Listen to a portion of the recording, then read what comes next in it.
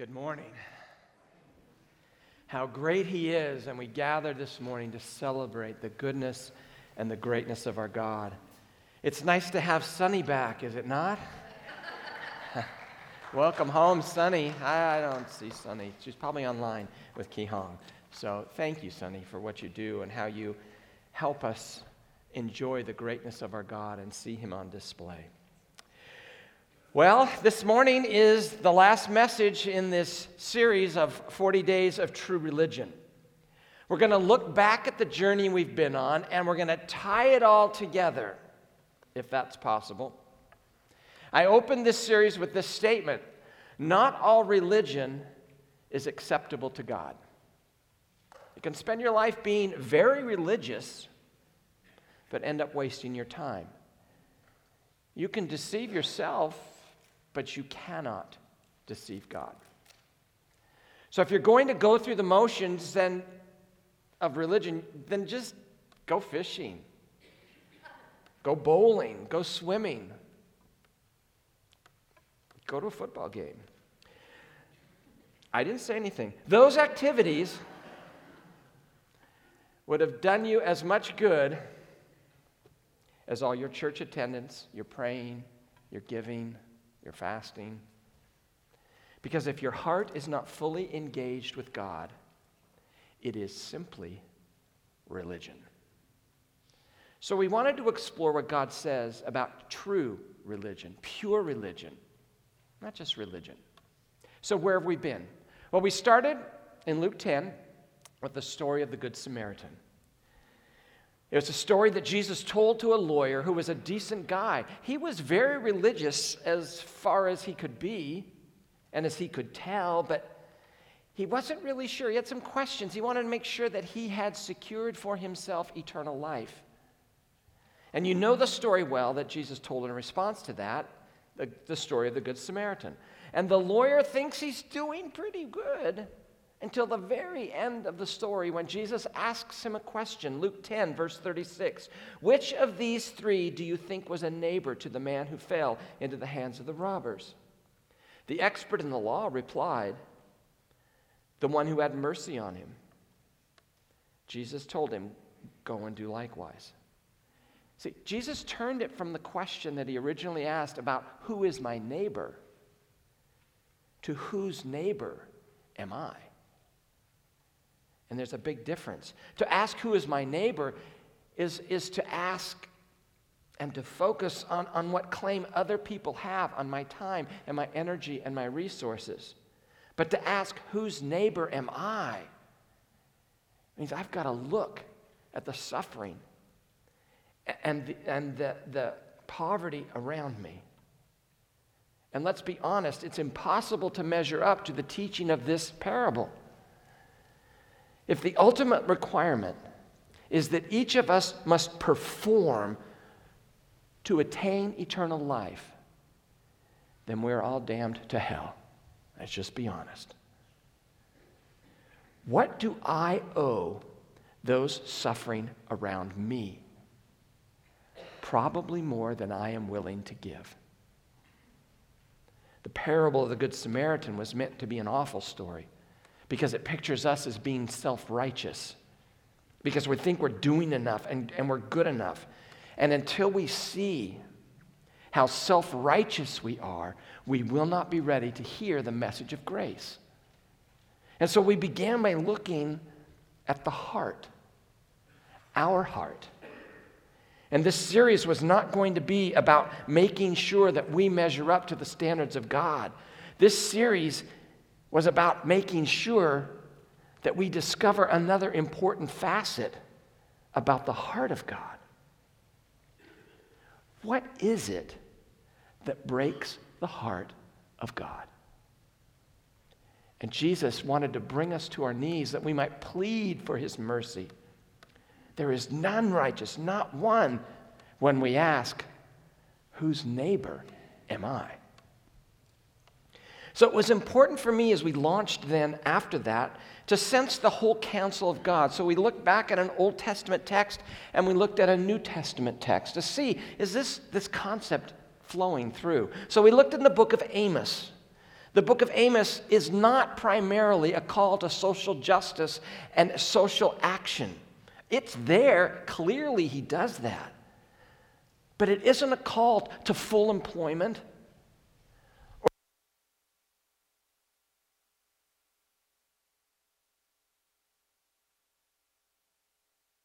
But they won't be able to.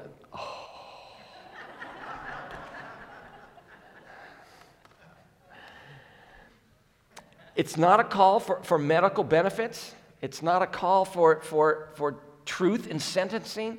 You see, what Amos is calling us to do is to look at our religion. It's a call to repentance.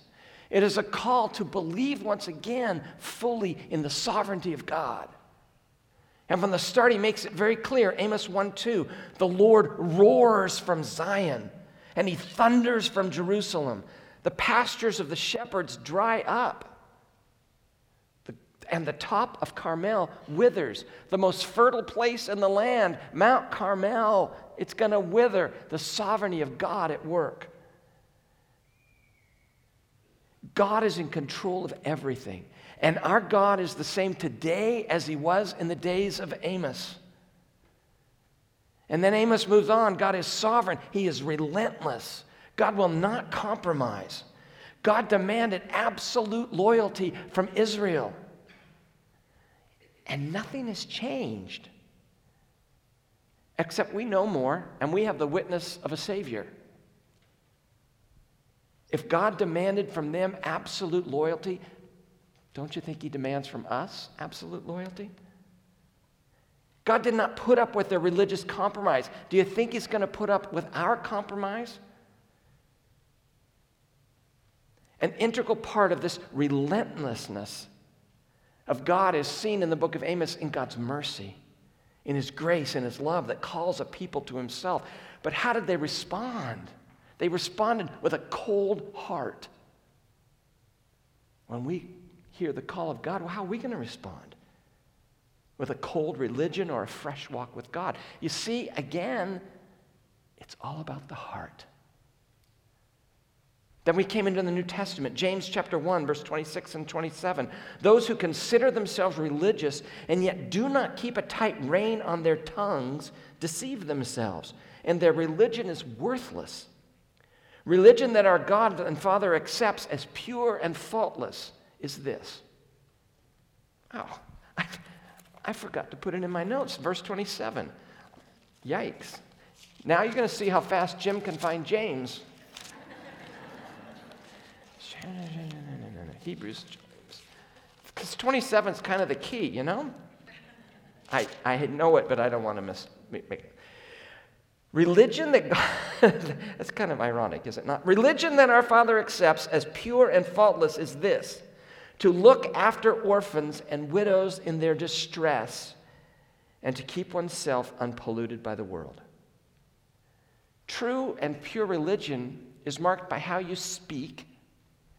It is marked by how compassionate you are to those in the most dire and grief-filled circumstances of life. And how's your character?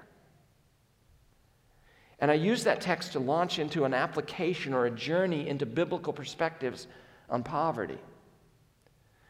Poverty is much more complicated than we assumed. It isn't just the lack of money. You see, biblically, we were created to have relationships with God, with ourselves, with each other, and with creation. And if any of those relationships fails, one of the results is a poverty in life. When you're out of sync, when you're lacking shalom, peace in all four of those relationships, true religion, it needs to step in. And it begins where? Psalm 34:18, the Lord is near to the brokenhearted and saves the crushed in spirit. We are a materialistic people. We need to repent from that materialism. We need to see poverty in more relational terms. And what's that going to require? It's going to require true religion. Watch your words. Be moved by compassion when people are in terrible grief, and be holy in our behavior. It's going to require us to understand our own brokenness. It's going to require us to embrace the message of the cross in deep, powerful ways. It's going to require us to say when we encounter poverty and injustice, I'm not okay, you're not okay. But Jesus, he can fix us both. And that's the only way we will show true compassion to the suffering. That's how this religion that James talks about will be pure in us and not be fake. And then we spent the last 3 Sundays in one verse, Micah 6:8. He has shown you, O mortal, what is good. And what does the Lord require of you? To act justly, to love mercy, and to walk humbly with your God. And we took one Sunday to unpack each of those, and we started in the back. But what are the 3 of those? We are supposed to do what? We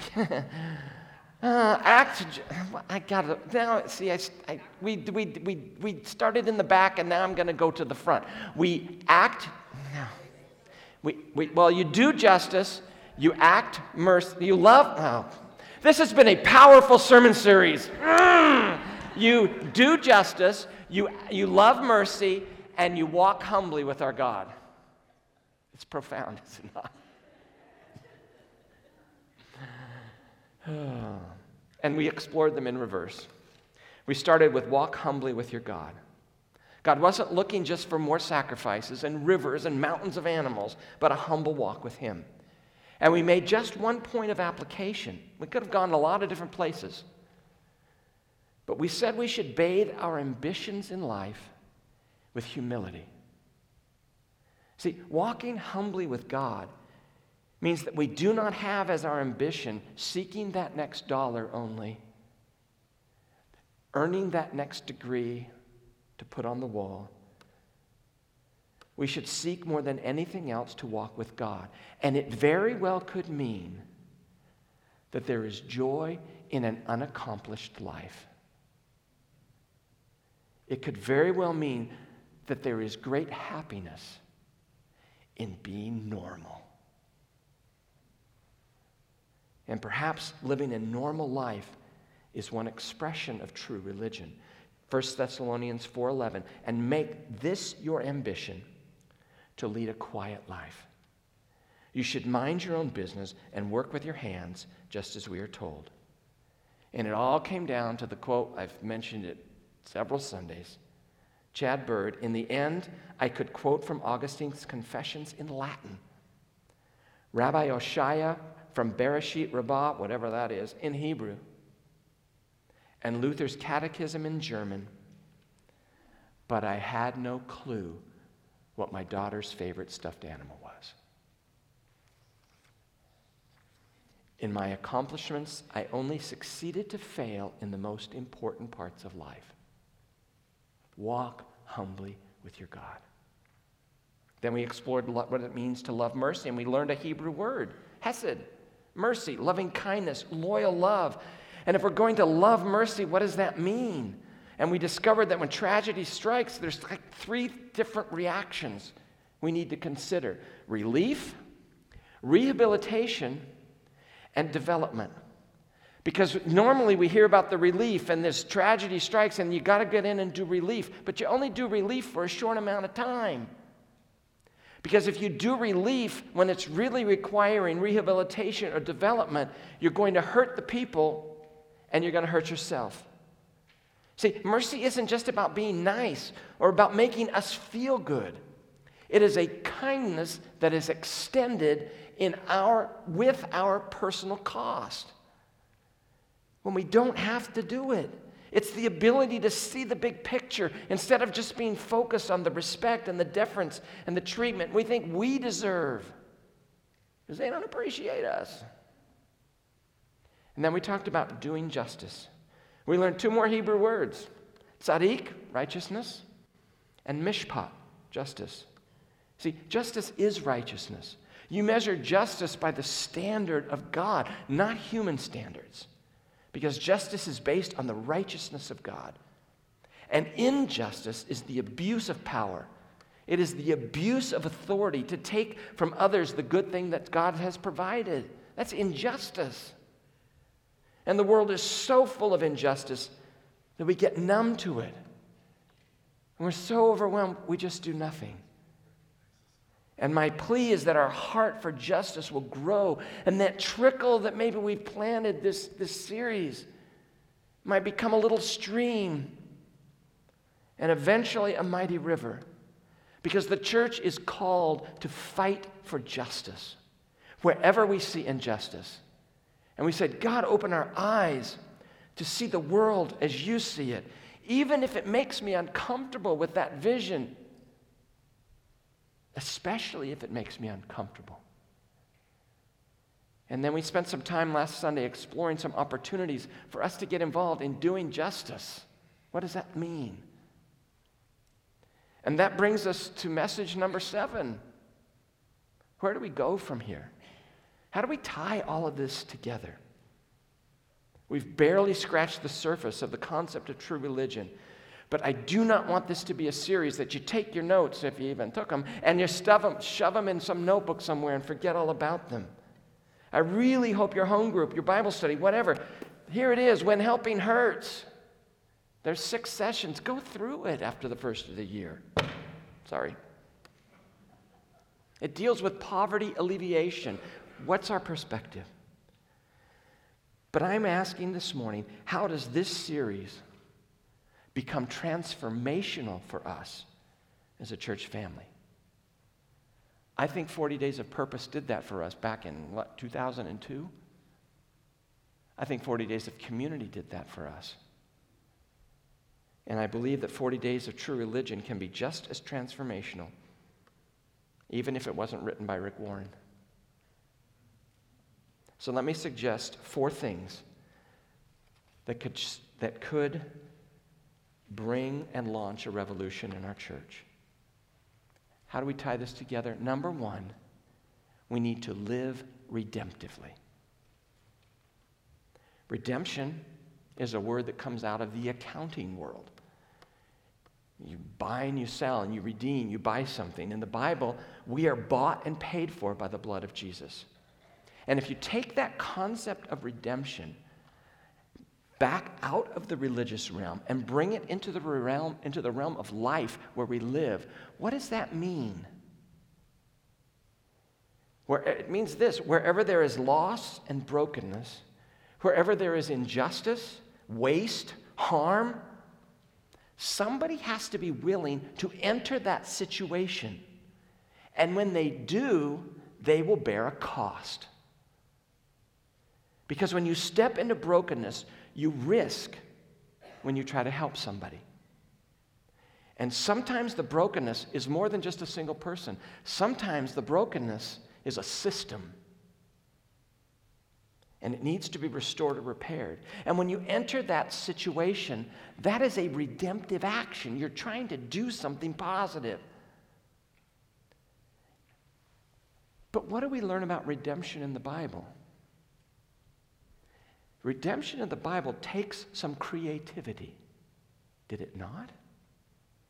And it took some sacrifice, did it not? God had to come up with this plan before the foundation of the world. What am I going to do to redeem my people? Once he figured it out, then what? Well, then somebody had to pay the cost. And the Savior did that. You see, that's the pattern of redemption. It takes some creativity, and it takes some sacrifice. That's the redemptive pattern. Does that pattern describe our lives? Does it describe our choices that we make? Does it describe how I am at work? Does it describe how I lead my family? Does it describe my choices? Does it describe how I'm going to serve the world? You see, this means we have to follow the pattern of redemption that we have in the Scriptures. See, God is in the business of creative restoration, and so should we. And there are 3 ways in which we can operate in this world. All right? Here we go. We're digging deep. You got to choose which way you're going to live for the rest of your life. Number 1, exploitative. This is the way the world works. You're here to get all you can out of it. I'm going to gain my advantage. I'm going to prevail. I'm going to possess as much as I can. The exploitive person says, I win, you lose. And the motivating factor is basically self-centered or tribe-centered. My people got to win. Your people got to lose. I'm going to have as much control as I can get. I win. My tribe wins. You lose. Your tribe loses. It says, take all I can get. It says, I win, you lose. Win and be in control. There's another way to live. Ethically. You can live in the ethical plane, which is just do things right. Do no harm, keep the rules, play fair, solve problems, add value to those around you. It's win-win whenever you can. That's the way you're going to live. And the motivating that factor is that you're just going to be good and do good. We're going to do the right thing. I win, you win. Be good, do good. And we expect that ethical living as Christians of ourselves and for those around us. And yet we sometimes fall short, and we're grateful for the forgiveness of God when we do. But there's a third way to live. Redemptively. Redemptively. See, redemptive way to live follows the biblical pattern set by God. It involves some creative restoration through sacrifice. It's going to seek to bless others. It's going to seek to renew the culture. It's going to seek to give of ourselves. They pursue, I sacrifice so we can win. They will use their power. We will use our resources to help those who don't have the power or the resources. And the driving motivation is that we are other-centered. We're going to love and we're going to serve. And you rarely expect to encounter redemptive way of life here on this planet. Because it says, I sacrifice, so we win. We love, we serve. And if we're going to practice true religion, then in those things which operate and take up the most areas of our time, we need to live redemptively. In our families, we live redemptively. With our wives, we live redemptively. It's going to take some creativity. It's going to take some sacrifice. But we must follow the biblical example and the pattern of creative restoration in your business. You follow this plan and this model because it took the creativity of God to come up with the plan of salvation before the foundations of the world were laid. And it took the sacrifice for Jesus to make it happen. And it will be no different for us in the workplace. Sacrifice yourself so that we can win. So what are you doing on your job to win redemptively? To live redemptively? Sometimes your business is more of a counseling place than a place to sell stuff. You go to work with the idea, what am I going to do to redeem my time in this place? Because that's going to change the world in which you live in. Think redemptively. But there's something even more important than anything that I have talked about in this series. We've hinted around it, chewed at the edges of it, almost every Sunday. But if this concept of pure religion is really going to be transformational in our church and in our lives, there is a step that we have to employ at the start of any journey into true religion. And it's a step that you don't just do once, you're going to have to do it a lot. If we're going to deal with poverty and injustice, if we're going to love mercy, if we're going to walk humbly with our God, we need to do this step. Repentance. Repentance. To live redemptively is going to require us to seek repentance. We usually enter the process of helping people with our God complexes very much intact. Aren't we wonderful? Look what we've done in Bombo. We're such good people. and that God complex is very strong and fully mature. So unless we repent, we will be providing resources and material help to the poor rather than walking with the poor. Because that's the true sign of pure religion. And so we need to come alongside people in humble and relational ways as we call upon the King to fix the root causes of the poverty of the situation, whatever it is, of their poverty and ours. Repentance is not a technique we use, not a gimmick to help the poor and the suffering. Repentance is necessary for us to overcome our poverty. And remember that material poverty is a manifestation of deeper brokenness. But the realization is we are all broken. We are all flawed. We are full of pride. We have God complexes, and our character is often lacking. So repent. And you've seen it. I've done it a lot of times. How do we define repentance? God's back there and we're doing our own thing. Repentance says what? It says stop what we're doing. Turn around and go back to God, which is true. That's what repentance is all about. But what I'm talking about this morning is where's your heart? Where's this aspect of repentance?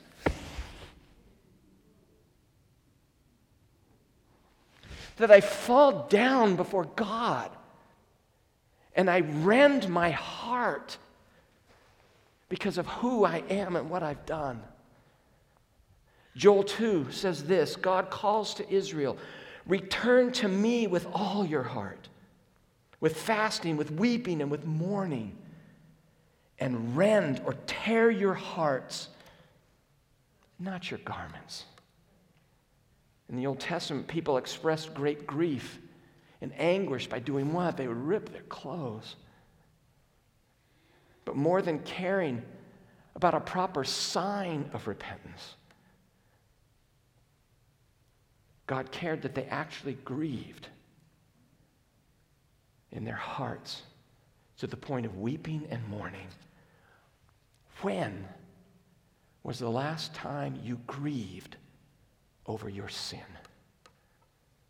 When is the last time you wept as you saw injustice in this world? When is the last time you wept over the pain experienced by a widow or the harsh realities faced by an orphan? When's the last time you wept because girls have been sold as slaves for sex by their fathers to make a buck? When is the last time you wept because there's people in downtown LA tonight sleeping in tents? I mean, we can go through the motions when it comes to repenting, but the Bible is most very clear. It all depends on the condition of your heart. Does your heart, does your repentance look like a heart that's been torn like a garment, broken, contrite as it just beats before God? That attitude is often missing from our repentance. But you know what? It's the very thing that God is trying to teach us.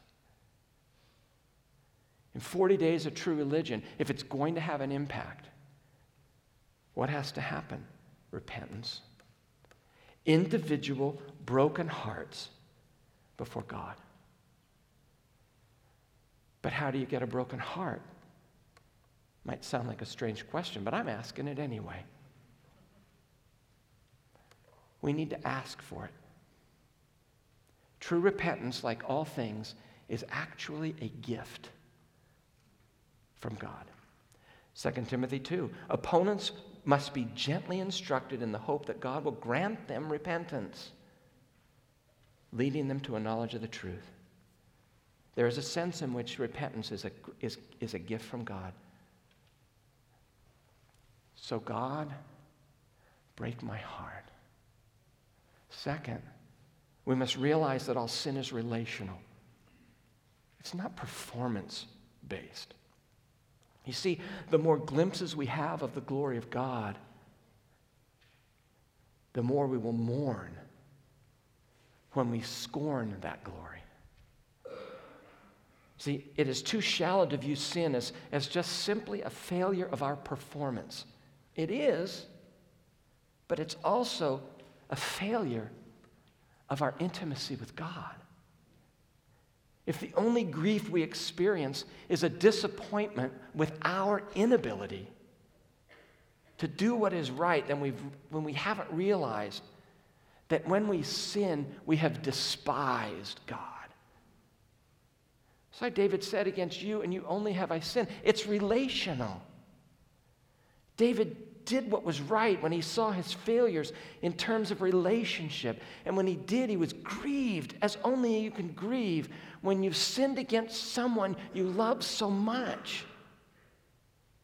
Do you love God enough to weep over your sin? And third, we must understand the nature of God. Sin is not just relational, but you know what? That sin is relational against God. The more we see of His glory and His holiness, the more we see our sin and our pride and our materialism as something we should weep over. You see, repentance is less about feeling bad over our behavior and more about feeling awe and delight in the holiness of God. The more glimpses we can get of His glory, the more we will mourn and scorn our sin. God desires a broken-hearted people who have learned to mourn over injustice, over suffering. So if we're going to change, repentance is something we must do over and over and over again. Will you plead with God over the next month? That's Christmas. Maybe January. I don't know. Maybe we should do that in January. Ask God, what breaks your heart? What is it? That when God looks and experiences the planet, that it breaks His heart. God, break my heart for what breaks your heart. Find out what God is doing in our world. Take it to God. Because you know what it all comes down to? The heart. Seek repentance. Third, we won't spend a lot of time. Discover your passion. What do you really care about? We're all going to have issues which touch our hearts. We need to give each other the freedom to explore those issues. What captivates us? For some, it's going to be caring for seniors. For others, it's the trafficking of women. For others, it's going to be abortion, or orphans, or refuse, or battered wives, or racism, or housing, or literacy, or drug addiction, or foster children, or adoption. God, help me to understand my passion and realize my passion might not be your passion. Your passion might not be my passion. We've all been given spiritual gifts and sensitivities. We've all have a history out of which we draw that we can serve and minister to other people.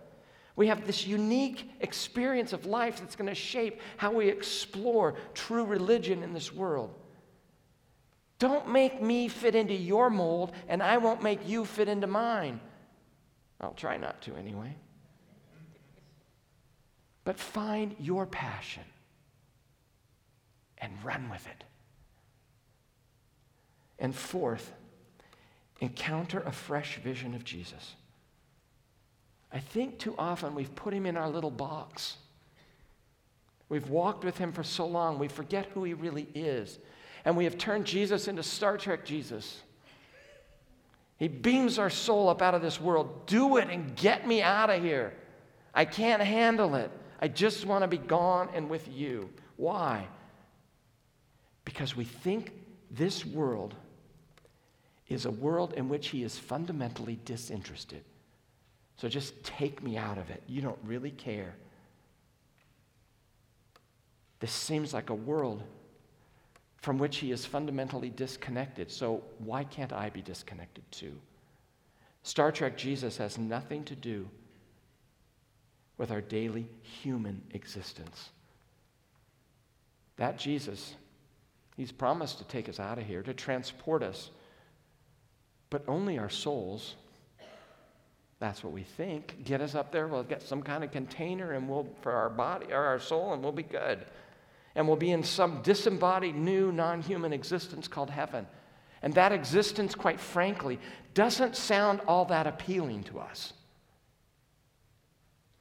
Because we're humans. And we can only imagine what it's like to be human. And we've forgotten the Jesus of a text like Colossians 1 with a high, exalted view of the Savior. You can close your eyes and listen. I'm going to read a portion of Colossians 1. Verse 15, the Son, Jesus, is the image of the invisible God, the firstborn over all creation. For in him all things were created, things in heaven and on earth, visible and invisible, whether thrones or powers or rulers or authorities. All things have been created through him and for him. He is before all things, and in him all things hold together, and he is the head of the body, the church. He is the beginning and the firstborn from among the dead, so that in everything he might have the supremacy. For God was pleased to have all his fullness dwell in him, and through him to reconcile to himself all things, whether things on earth or things in heaven, by making peace through his blood shed on the cross. And it goes on. You see, here's a picture of a Jesus, not just going to beam us out of here, but of a Jesus who is a creator, who is the sustainer, who is the reconciler of all things, the king whose kingdom is wiping out all of our diseases, who is solving all the issues of our poverty. And the Jesus of Colossians 1 doesn't ask us to stop being human in this world or the next. Instead, he cares about our bodies. He cares about our souls. And he cares about the entire world that those bodies and souls are experiencing. And he cares about what happens in it. You see, Jesus is not some disinterested party. No, we better get on board with what he is doing. And we who have been blessed with material resources, there is good news in this series for us as we begin to take the first steps in helping the poor, helping those in need of justice. If we'll just repent of our modern worldview, that's what we need. And as we do that, you know what we are going to discover? That which we've always known we've needed, but we never put our finger on it. We will discover a solution to our own deepest hunger. The Jesus of Colossians 1. The King who is connected to our world. The King who heals our diseases. The King who reconciles us to God, to ourselves, to other people, and to the rest of creation. He's the King who can make both you and those poor people too truly human again. Because in this fallen world, we are all beggars. We are all homeless.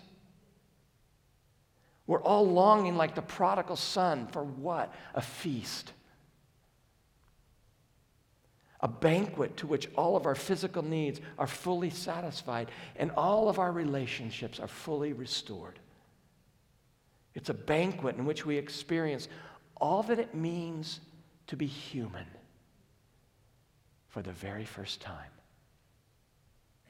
And we beggars can all come to that wonderful feast, not because of our material resources, not because of our superior technology, which are gods of our modern world, but by embracing the Jesus of Colossians 1, the master of the only banquet that can truly satisfy. Where's our hope? Isaiah put it this way, Isaiah 25. On this mountain, the Lord Almighty will prepare a feast of rich food for all peoples,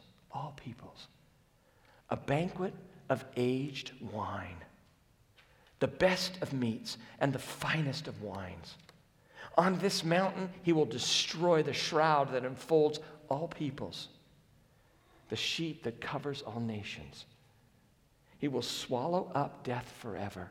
The sovereign Lord will wipe away the tears from all faces. He will remove his people's disgrace from all the earth. The Lord has spoken. He has indeed. Will we listen? Because it's all about the heart. Let's pray. Father, may your word transform our hearts. May we listen to it. May we examine how we're living with ourselves, with others, in relation to this world. And Father, I pray that over the next period of time, we might all come before you and just say, God, break our hearts for what breaks yours. Open our eyes to the injustice and the poverty and the pain of this world, that we might, in the midst of it, live redemptively with creativity and sacrifice,